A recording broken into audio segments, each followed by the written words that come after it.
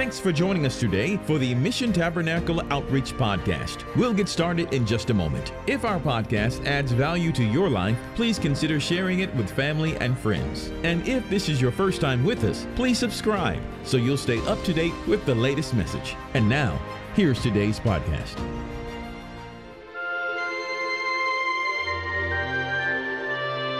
Hello, everyone.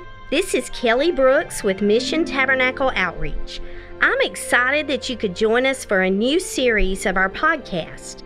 This series is going to look into the book of Proverbs. There's so much going on in our world today.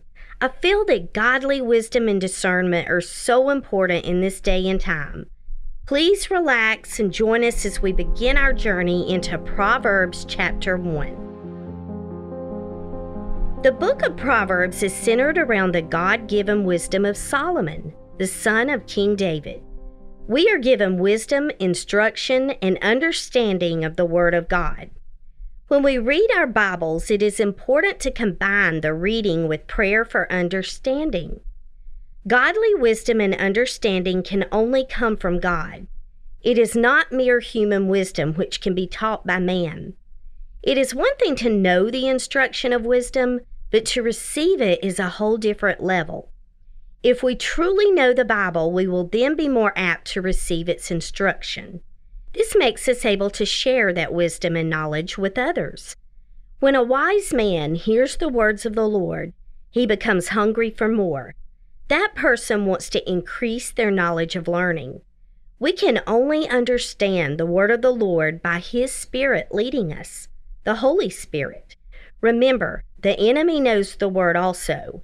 This is why prayer is so important when you're reading your Bible.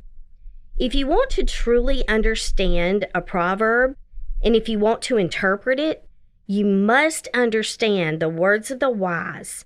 That wisdom can only come from the Lord. It's important to fear the Lord. This is the beginning of knowledge. Fools will always despise wisdom and instruction. The reason most men do not fear God is because most do not believe Him or believe in Him. It is interesting how in this book on wisdom, the scripture begins by talking about the fear of the Lord. It immediately goes into obeying your parents. It says that hearing your father's instructions and forsaking not the law of your mother will be an ornament of grace unto your head and chains about your neck.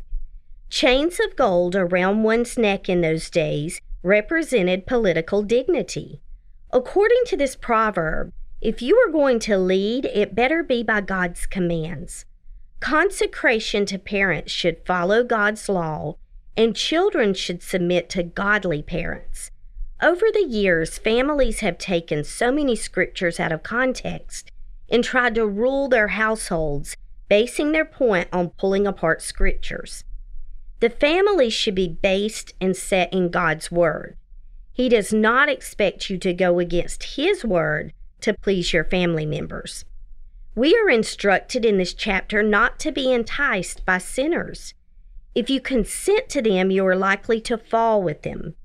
All mankind has been enticed by the evil one at one time or another, and most likely we will all continue to be until we reach our heavenly destination. That is, if we overcome. Notice the words that follow this kind of behavior: blood, grave, and pit. Satan is the master liar and deceiver. We must remember the wages of sin is death. This is exactly the pit the enemy wants everyone to fall into. If you want to make sure you make the right decisions in life, you need to make sure you stay in the Word of God.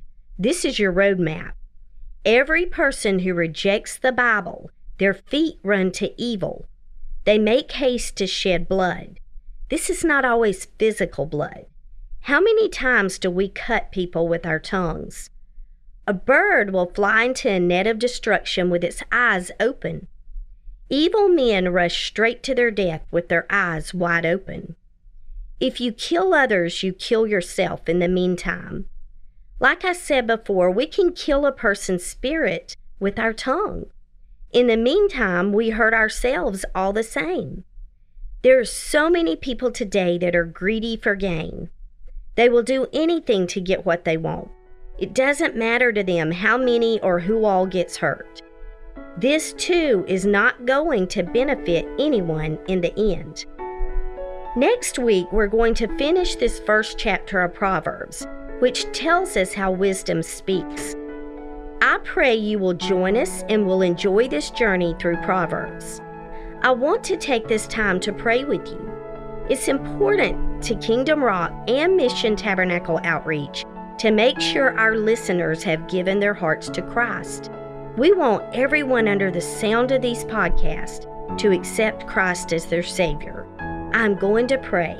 If you would like to ask Jesus to be Lord of your life, please pray with me today. Let's pray. Dear Jesus, we come to you today, and I thank you for being here with us. God, you see and hear each and every listener.